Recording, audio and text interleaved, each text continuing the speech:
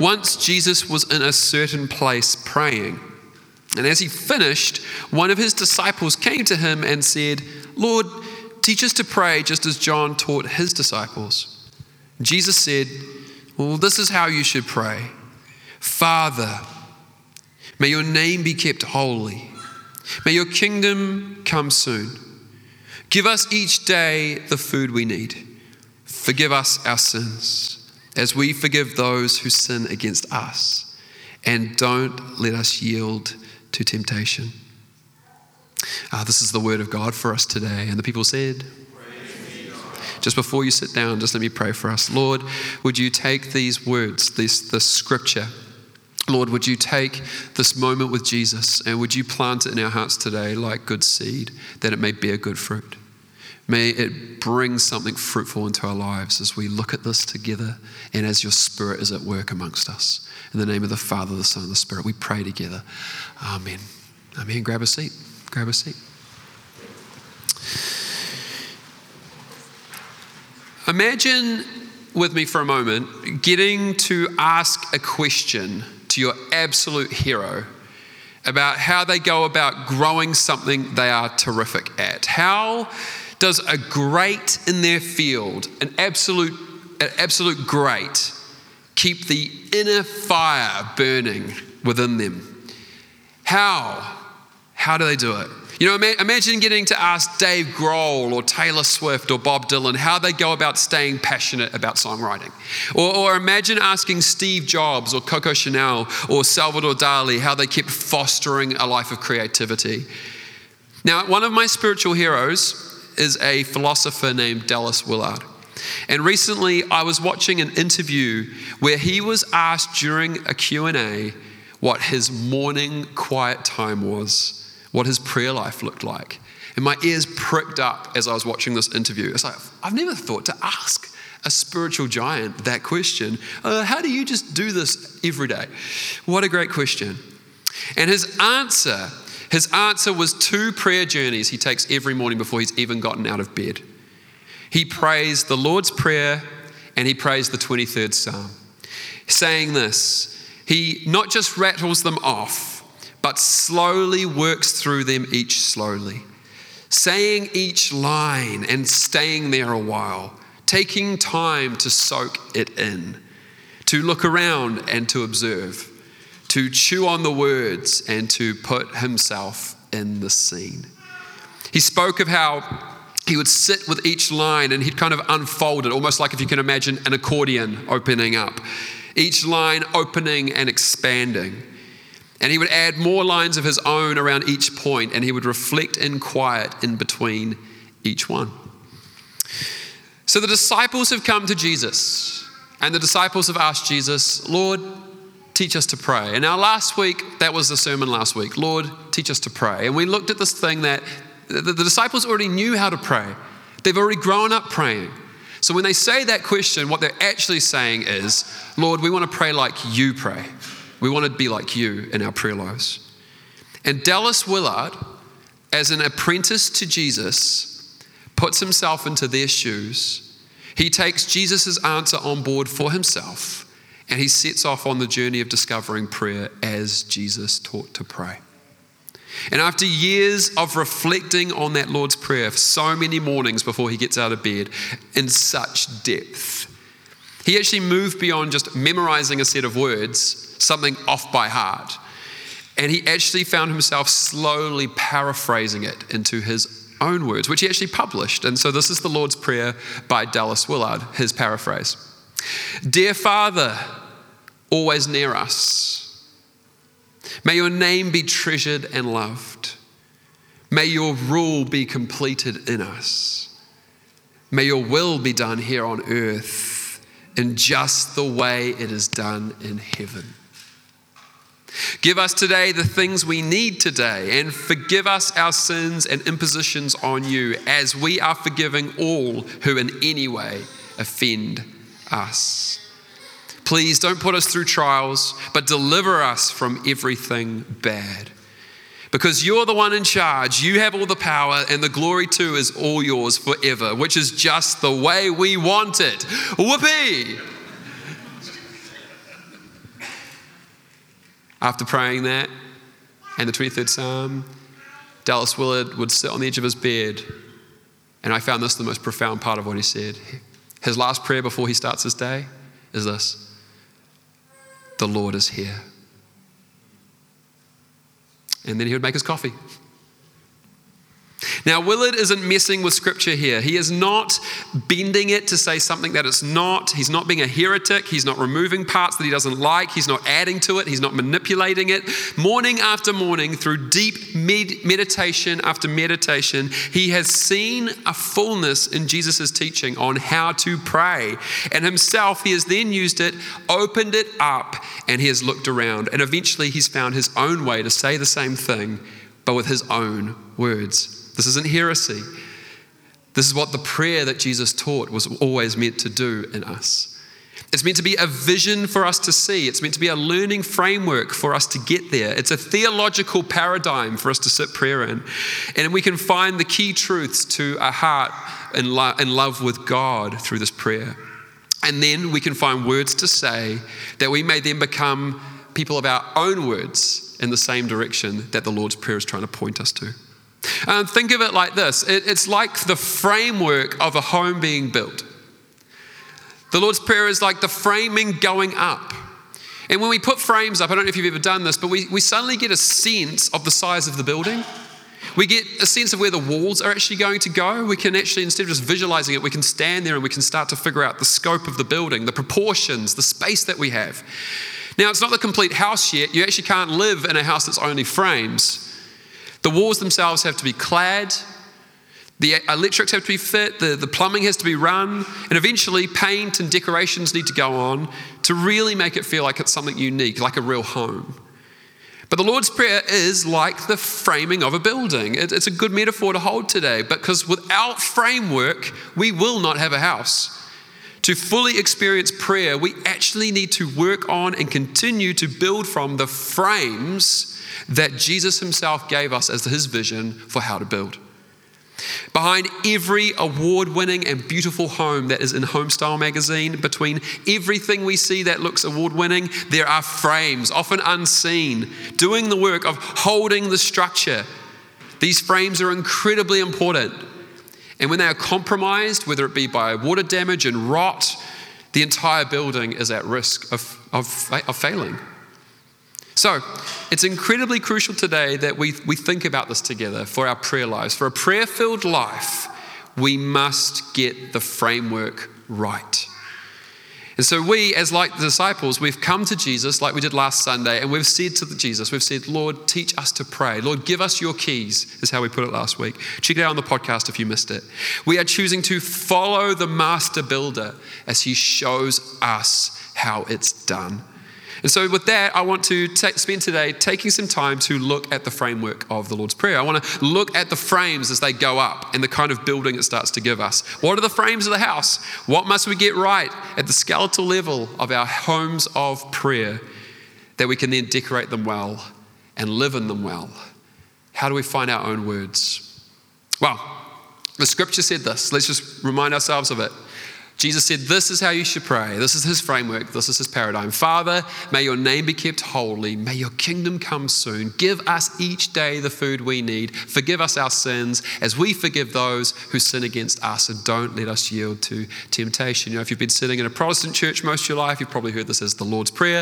If you've been in a Catholic church, you've probably heard it as the Our Father. This is a famous prayer. And even people who don't frequent church probably know of this prayer. This is an important piece. But in Jesus' vision here, it's not just about reciting it, it's about realizing there's some frames going up. There's framework being applied here. And here's the 6 different frames. Firstly, Father. That's the first frame. Second frame, kingdom. Third frame, here and now. There's a thing about time and space going on. Fourthly, needs. Fifthly, forgiveness. Sixth, protection. Now, let's think of it like this, because that's just a list next to a nice picture. Here's a little bit something hopefully a little bit more helpful. This here is that same idea of the framework, but put into a bit of a movement. The idea here being that we can pray around the wheel. We can pray around the circle. So we start at the top at Father. We move around to kingdom. We move around to here and now. And that whole first three things, that first half, that's all about an orientation towards God. It's about opening us up towards another reality, towards God's reality, towards Him. And then it changes gear. It actually changes posture. We cross that little dotted line and we start moving into three things that are actually oriented towards us, to be honest. It's actually, we become the focus of the prayer. And we actually start to ask for the things that are right in front of us. So we ask for the needs we have. We deal with forgiveness, and we talk about, and we pray for protection. And then the idea is that the wheel starts again. And we move back into adoration of our Father. And so from this framework, what we can do is we can slowly stop at each point, and a bit like Dallas Willard, we can stop and look around and see what we see. And so we can start to reword that, and we can start to put our own details in. But we pray with this framework that's holding us in good shape. So today what I want to do, I'm just going to teach through each of these really quickly. Now, to be honest, disclaimer right off the bat, there's like a year's worth of teaching in here. Honestly, there is. I could do a sermon series for a year on those 6 things. You just watch me, 2023. So today, sometimes this is helpful, sometimes it's not. But today, I just want to throw a bunch of things onto each one and hope that some of it sticks. So today, what I want to do is just go, here's a couple of thoughts on each one. It's not going to be everything at all, but it's just going to be something that I hope is helpful. So the first one, God as our Father. Or as the word is actually translated in the scriptures, is the word Abba. In Jesus' day, this was a revolutionary way to address God. Absolutely revolutionary. The New Testament scholar, Joachim Jeremias, he argues, there is not a single example of the use of Abba as an address to God in the whole of Jewish literature. Do we know why? What did they call God? It wasn't Abba. What was it? Does anyone know? Yahweh, which is this word of breath. And it doesn't, they don't even say Lord. Like, it's like there's a reverence for this name. And so this word Abba seems absolutely preposterous to them, that this is how you could come to God. Now, I know it's really hard for some of us today to be sitting here and to grasp that we could approach God and call Him Abba, Father. And that'll be due to a bunch of things. It'll be due to even things like ruptured relationships with our own human fathers. But to quote my friend John Mark Comer here, he says this, for Jesus, what comes to mind when you think about God will make or break your prayer life. So we need to begin to repair and to heal the false images of who God is. And for a lot of us, the deepest transformation of our prayer lives is not by trying harder. It's by fully accepting the first 2 words of the framework today. It's by starting with these first 2 words, our Father. We're only a couple of words into the journey, and already there's a repairing work that will begin as our image of God is transformed by that statement. Now, many of us would like to put different words into that place, wouldn't we? Many of us would like to change the word Abba to some other things. But what happens there is actually what we're doing is we are transferring experiences, sometimes very valid ones, that we have had with other people, and we're applying them to God. If our Father was demanding, if we experienced abuse, or if we had a father who was absent, to say this word is tricky terrain. If we never satisfied our father figures in our lives, it's very hard to start praying towards God and to eradicate that idea of I've got to perform for you. I have to perform for you. But we must do the work of replacing old images for new ones. We need to exchange some of the ideas, the transferred ideas, the experienced ideas of earthly realities, and we need to actually think about, we need to do some work of repairing what we think about when we think about God. I got there in the end.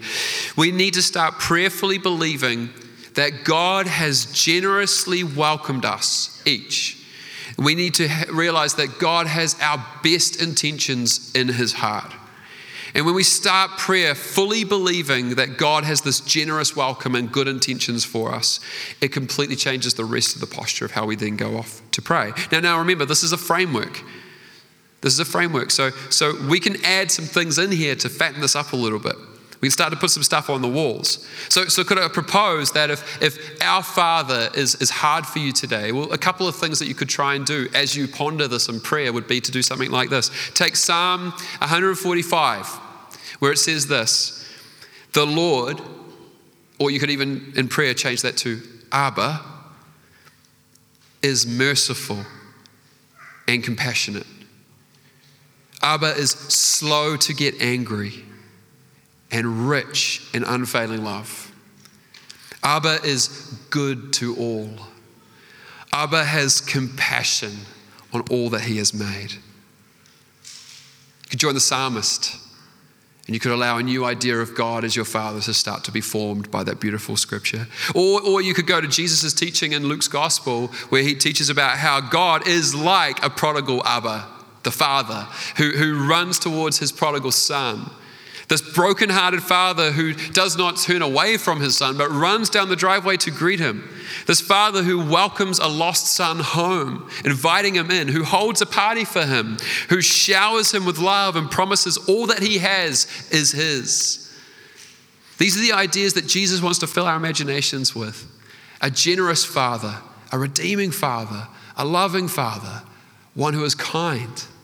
And so this is the work of this prayer. It has to start to reform those images into new ones. And all of this, when done rightly, should lead us to a certain type of prayer. The prayer is this. Click. Praise and adoration. To not be adoring God is a sure sign you haven't seen him rightly yet. Because there's a cause and an effect thing going on here. If we find ourselves scared or grumpy or hiding or performing, actually that's the effect of an idea of God over here that's leading to that outcome. And so for us to be people of worship and adoration means we have to have seen a God so loving and compassionate and merciful and beautiful and good that we couldn't help but give God that response. So we can look at the metrics, we can look at the things we're doing and figure out, have we actually seen the right picture of God? I love how Tom Wright puts it. He says it this way: when we begin to glimpse the reality of God, the natural reaction is to worship him. Not to have that reaction is a fairly sure sign that we haven't yet fully understood who he is and what he's done. See, worship is a symptom. Worship shows us the condition of our heart, and worship shows us if we've seen the reality of God yet. And so Jesus' prayer starts with all of that in mind. Our Father. Abba. Oh, Abba, may you be holy and set apart in your fatherness. Part 2 moves around to the idea of kingdom. You still with me? Yeah. A kingdom is a space of rule. It's the range of a ruler's effective will where what they want done gets done. So God's kingdom is where God's rule is in charge and his will is being done. Our kingdom is the range of our effective rule and will. So for example, our bodies, they are little domains of a kingdom. We run them. They're ours. Hands off. My car is actually my kingdom. When I am driving it, it is mine. Don't touch my stereo. Do not kick the back of my seat if you're my son. Do not leave any food in the cracks between the seats. Lemonade ice creams only. Lemonade popsicles only. And do not touch the headlining. I hate it when people do that. It's my kingdom. It's my effective rule. I'm in charge. Now, when we pray, there's a kingdom we have to deal with straight away. We have to deal with our own kingdoms. We have to echo the prayer of Jesus himself, who prayed, "Not my will, but yours be done." So we have to actually relinquish that actually we can't do anything ahead in the rest of the prayer if it's our kingdom proceeding. We have to drop it here and we have to leave it behind. We have to choose here to partner with God. We have to choose His kingdom and ask that it's His kingdom that may come in place. Which brings me to the next point. Remember again, a lot to say on these things, but we're going to keep on moving. Part 3, here and now. Now, for the sake of being a little bit briefer today, I just want to suggest, if you missed the talk we showed a couple of weeks ago on Labour Weekend by Tim Mackey called Paradise Now, we showed that on Labour Weekend. You might want to go back and watch it on YouTube, because essentially that talk is like part 3 of the Lord's Prayer, just blowing out into an epic talk. But as a quick teaching point on this today with you in the room, if the kingdom of God is God's rule and will in charge, then to talk about this, we are talking about something of time. What we're actually talking about is the time of God's future breaking into now. At the very end of the script, are you clicking me like a poet, like a beat poet? What is this? I've got amens over here. I've got jazz poet thing over here. Anyway, that was good. At the very end of the scriptures, at the end of the book in Revelation, we see this picture of God making all things new. We see this image of fulfillment where life is as it should be, where God's creation is as it should be. The prophecies of Isaiah are fulfilled and echoed in Revelation. There is no more mourning, there's no more crying, no more death, no more sorrow. All of the fullness of God's reality has come into being in a renewed creation. All is shalom. We talked about this a few weeks ago. It's shalom. It's right as it should be. It's right as it should be. And that future is the picture that is breaking in when Jesus says, your kingdom come on earth as it is in heaven now.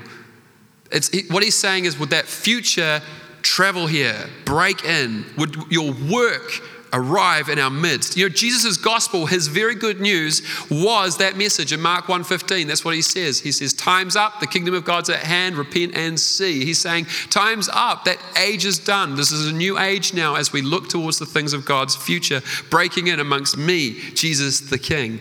Now let's not get this wrong. Let's not get this wrong. I want to speak very clearly about something here, because I hear some of these little facets about the kingdom sometimes and they're not used correctly. And I just want to correct a couple of them today humbly, okay? But here's one of them. Firstly, God's kingdom is not the church. God's kingdom is not the church. I hear people say like the church is the kingdom. It's not. God's kingdom is not social justice activism, okay? God's kingdom is not social justice activism. God's kingdom is not good deeds.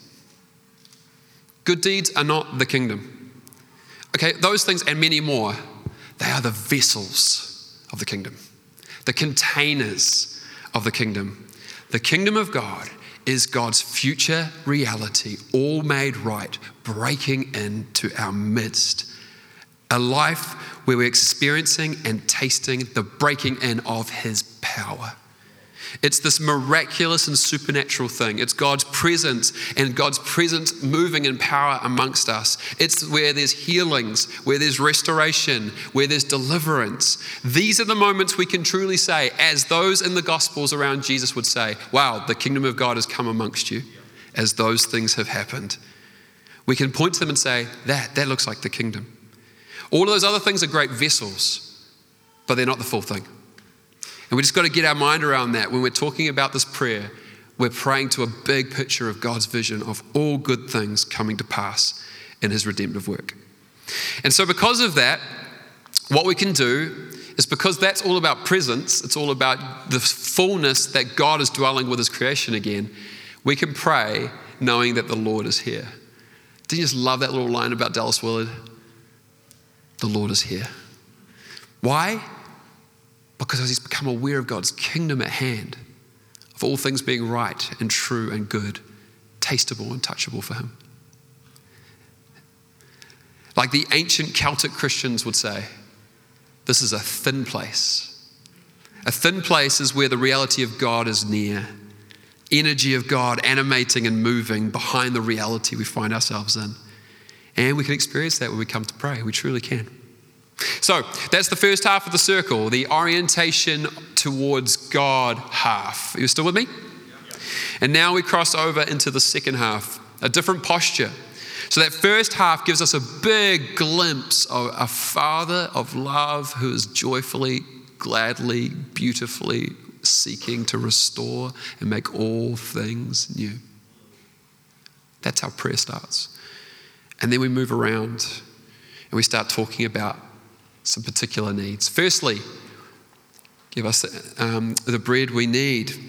Now, last week I briefly sketched out that we live in a culture that can do so much for itself that we often struggle to ask for what we need in prayer. You know, money can actually fix a lot of the things that we might just end up praying about. So instead, we just buy our way out of the problem. Medicine can sort out a lot of the things that we might need to pray about regarding health. So we just medicate our way out of these things.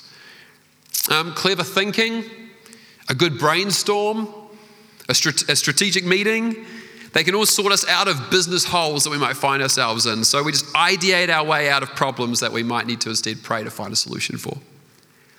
But here, at this point of the prayer, this frame, is perhaps the lowest bar of what prayer truly is. It's asking for help. Asking for help. It's asking for help when we are in need. Now, as a parent, all day long, my children are asking me for what they need. And I mean all day.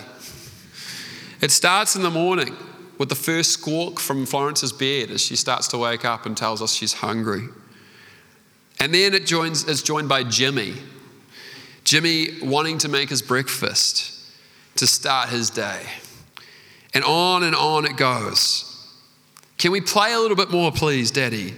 Can you read a story for me, please, Daddy? I need a drink of water, Daddy. Yeah. On and on we go. And as the day rolls on, I realize I'm just dealing with problem solving. My kids are asking me for help, and I'm having to deal with their requests. Now, teaching a little bit further on from this little moment in Luke, Jesus says this a little further on. He says this in verses 11 to 13. You fathers, I'm a father, so this one's personal. You fathers, if your children ask for a fish, do you give them a snake instead? Or if they ask for an egg, do you give them a scorpion? Of course not.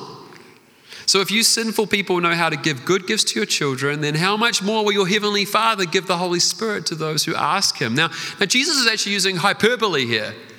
Like, we didn't laugh, but man, his crowd would have been like, that's just stupid. He's using hyperbole, but his point is true. His point is this: as a father, there's no way that I would want to disappoint or let my children down. It is my absolute joy to give them even the simplest things, like their morning breakfast. So, as Jesus is teaching, he's trying to say, how much more than that does your Father in heaven want to give you his Spirit? All of this is to say this: God is a gift-giving Father. Again, it's an idea we have to start repairing in our minds. We're so used to not coming to God for help because we can do so much of it ourselves. We're losing track of the fact that actually this is who God is. He's a gift-giving Father.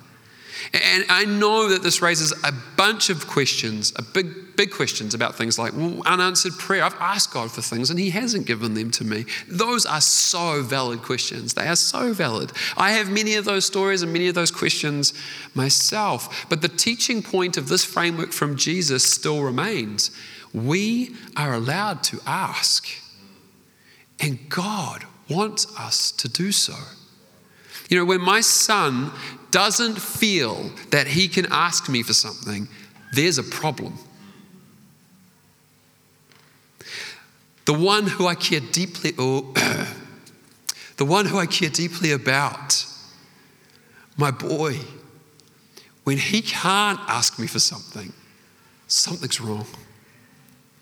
I may not be able to give him what he wants. Already I've disappointed him this morning. He wanted a chocolate croissant, a Pinot Chocolat. No, Jimmy.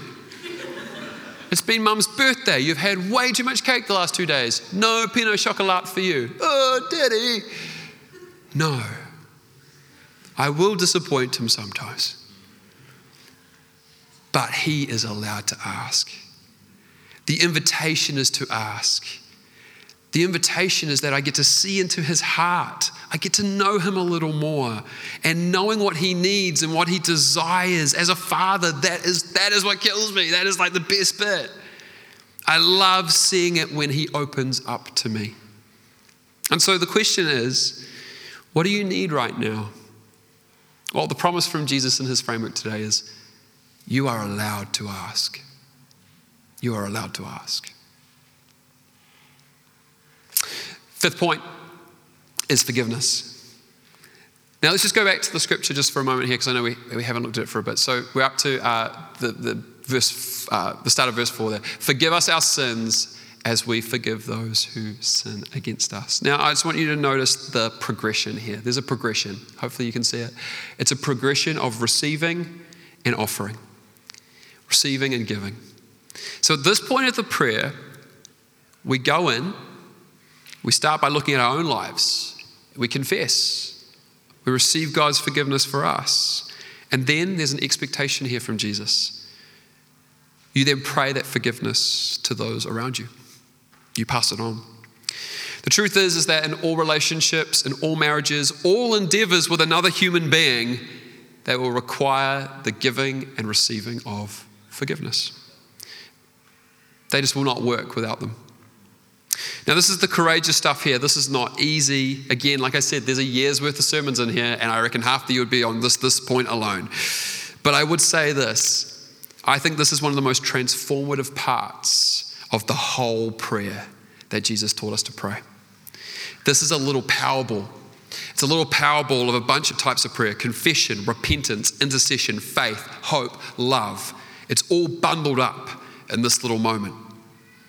Now, C.S. Lewis wrote a terrific essay on forgiveness where he framed up the power of forgiveness not as just excusing someone and forgetting about it, but in choosing to hold yourself in light of those things in mercy. Holding the person in mercy. He says this: real forgiveness means looking steadily at the sin that is left over without any excuse, after all allowances have been made, and seeing it in all of its horror, dirt, meanness, and malice, and nevertheless being wholly reconciled to the man who has done it. Lewis B. Smedes, he actually took this idea from Lewis a little bit further. He writes a couple of things here. Building on the idea, he says this: forgiving does not erase the bitter past. A healed memory is not a deleted memory. Instead, forgiving what we cannot forget creates a new way to remember, a new way to move forward. We change the memory of our past into a hope for the future. Lewis B. Smedes goes on to say a little bit more. He says this: to forgive is to set a prisoner free and to discover that the prisoner was you. One more line from Lewis B. Smedes. He says this: you will know that forgiveness has begun when you recall those who hurt you and you feel the power to wish them well. You know, to pray and to forgive is not to just brush away. It's not whimsical like that, but it is to bring to mind those who have wronged us and not hold them in guilt of bitterness and anger, but to hold them in a completely different way, to hold them in mercy and in hope. And we feel this opening of our lives towards them. We rather than closing our lives off, we actually realize that as we do so, we are actually creating if we close them off, we actually realize we're creating like a cage for ourselves. But what forgiveness does is it opens us towards the future. And I know that this one's incredibly hard as well, a little bit like the last one. I know there'll be all kinds of questions in the room as I talk about this today. There'll be questions, very, very legitimate questions like, well, what about things like triggers for trauma? What about revisiting toxic things and toxic narratives or toxic environments? I understand all of those complexities. I do a little bit. I'm not a trauma counselor. That's not what I'm offering today. But I do believe in Jesus' wisdom. And in Jesus' wisdom, I've experienced this myself. When I've had to stay in the game of being a Christian, forgiveness has been at the crux of it. I've experienced this myself. The Christian is not called to be a person who just whimsically forgets. They are the called people to be living in mercy. People of mercy. People who have received it and are offering it. So this might take a journey, one that's a lot bigger than just praying a simple little prayer on the side of your bed. It might take things like seeing a counselor. It might take reaching out for pastoral care. It might take involving community around you in the journey of this one. But I do say sincerely, the work must be done. The work must be done. We are called to be people of forgiveness for ourselves and for others. The progression in Jesus' prayer tells us a hard truth. We cannot do much forgiving if we haven't first done the slow and careful work of receiving God's forgiveness for ourselves. The first crucial work in that whole progression is us. We must receive forgiveness. We must, let me paraphrase this into another way, allow God to love us.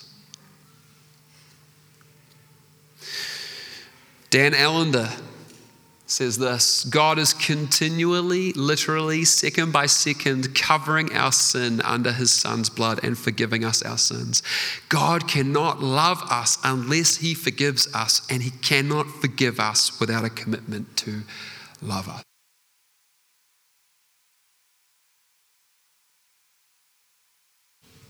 Selah. Just think about that for a second. God cannot love us unless he forgives us, and he cannot forgive us without a commitment to love us. On to the last stop of the prayer. Point 6, protection. Protect us on the way. Now the final piece here is crucial, and it's often actually the most forgotten of the prayer, actually, for most of us as Westerners. We forget this bit too easily. The gate to follow Jesus is wide. The invitation in, it's wide. But the way from there gets incredibly narrow. We are in a spiritual battle, and we can be taken off that path way too easily. And so, to pray for protection is to pray that we would remain on the right and good way. To pray for protection is to say, I do not want to be distracted off this way. As Jesus has invited me into a way of life, I want to stay here and on this way. Let nothing take me off. So this is confession, this is repentance, and this is spiritual warfare. This is a place in which we will confront our temptations. It's also to know that we are in a battle, not just with ourselves and our own temptation, but also to acknowledge that there is an enemy. There's an enemy that is the devil, the fallen one, who is also the master of the king of the fallen world. And if that interests you, if that just sounds like a complete load of nonsense, I want to send to you the way of a really good book called Live No Lies. This is by John Mark Comer. And the summary of this book is essentially this: we are in a war, and we are being assaulted all the time by three adversaries: the devil, the flesh, and the world. And John Mark argues that these three adversaries are working together to launch an assault on us that form three things. Firstly, deceptive ideas, lies about who we are, lies about how things work and what we need. And then these lies then play out into disordered desires, where we start to live those lies, and then they are normalized by the fallen world. He says this: our fight with the devil is first and foremost a fight to take back control of our minds from their captivity to lies and to liberate them with the weapon of truth. He goes on to say this: you become what you give your mind to. So in prayer, remember this is about prayer, this is a prayer framework talk. In prayer, as we pray through Jesus' vision of prayer, we are orienting ourselves towards God by giving him our mind's attention. And then here, as we come around to the end, we are confessing and saying our intention, our desire is to have no other way but his. This is our best self going through life with Jesus. We want to stay focused and we want to stay deliberate on this way that he's called us. Because I would argue this: the greatest prayer of spiritual warfare is not when we sort of clench our fists and shout in tongues at the back of the prayer meeting.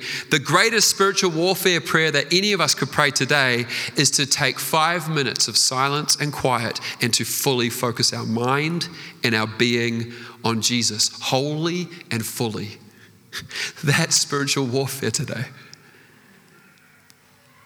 And to do that, at this part of the framework, you might then end up doing what the footnote in your Bible says, or if you go to Matthew's version of the scripture, the bigger version of the teaching in Matthew, it loops back to where it starts, and it says this: "For yours is the kingdom and the power and the glory forever. Amen." I didn't realize, but that is actually trying to inform that last statement. Keep us protected. How? By focusing back on who you are. It finishes this thing up. I choose those things, not the devil's, not ours, not the world's, not the false power and the corrupt things around me. I'm choosing God's. And with that, the circle is complete and we are back to where we started. We've oriented right back around to the Father, the kingdom, and his power being amongst us in the here and now. How are we going? We okay? Awesome. Great. I started today by asking if you could ask a great in their field, how do you keep the inner fire burning? Wouldn't it be cool to ask someone that? Well, as disciples, we've just watched that play out. The disciples have come and made their only request to Jesus to teach them how to do something. It's the only one in the Gospels. And their one question was this: teach us to pray. Teach us how to do it like you do it. And this was his vision. This was his answer. This was how prayer could look from Jesus. This is what it contained. These are the frames, and this is the house that can be built. So we've taken a tour around the building site of Jesus' vision for prayer. We've looked at the frames, and now we just need to start filling in the walls and building the house of prayer for ourselves. And so to do that today, I don't want to give you more theory. I don't want to give you another banging quote. What I want to offer you today is just simply a practice of prayer. I want to just do this with you for these last several minutes. Nick, I wonder if you could just come and join us just to bring a bit of beauty into this moment, please, in our stark school hall. But we haven't had communion today. Some of you might have noticed that. We haven't laid out the cups and the bread. Because today, I really sense that this was our moment of communion, was to come together as people of prayer and to pray as the Lord teaches us to pray. And so what I want to do is I want to invite you just to simply relax, take a deep breath, close your eyes, and if you wanted to do anything else with your body, I'd invite you to just hold your hands, maybe just open on your lap or just up in front of you, like you're offering yourself to God. It's a way of making the posture of your body come into alignment with the same sense that you want your heart to come into. It's just a posture to say, Lord, I'm open. Here I am. I'm here. And we just take a moment to still. We just take a moment to just breathe in and just catch and make sure that we are truly here. Just try and be here.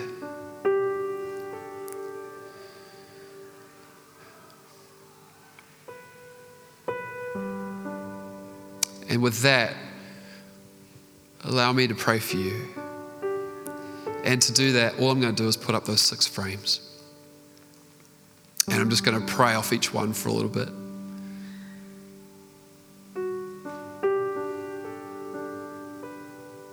So our Father,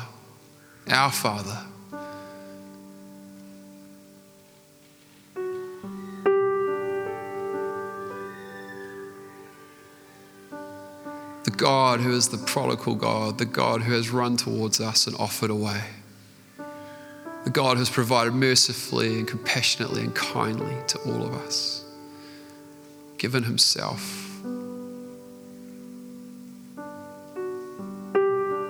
The Father who is compassionate, kind on all that he has made, all of creation, not just us, but all things. The Father who, in Ephesians it says that it has given you great joy to put this plan into action through Christ. That your joy may be complete, it says. You're a God of joy.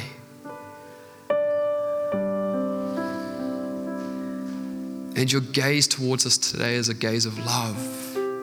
Your gaze towards us is a gaze of your best intentions for us. Your gaze towards us is attention.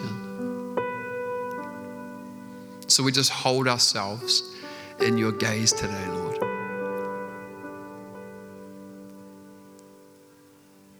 And Lord, we ask for your kingdom to come. Lord, we ask for your story to be the story that we are living in. Lord, we ask for your work to be the work we are celebrating. Lord, we ask for your reality to be our reality in greater ways. Lord, turn up that dial in our lives where we are not just sort of on autopilot walking around and just doing our own thing. Waken us up to your kingdom, your reality at hand. Awaken us to your rule. Awaken us to your reign. You are our Lord, no other. You're either the king of this or you're not our king at all. And we ask for your work to be done here as it is in heaven. We ask for your goodness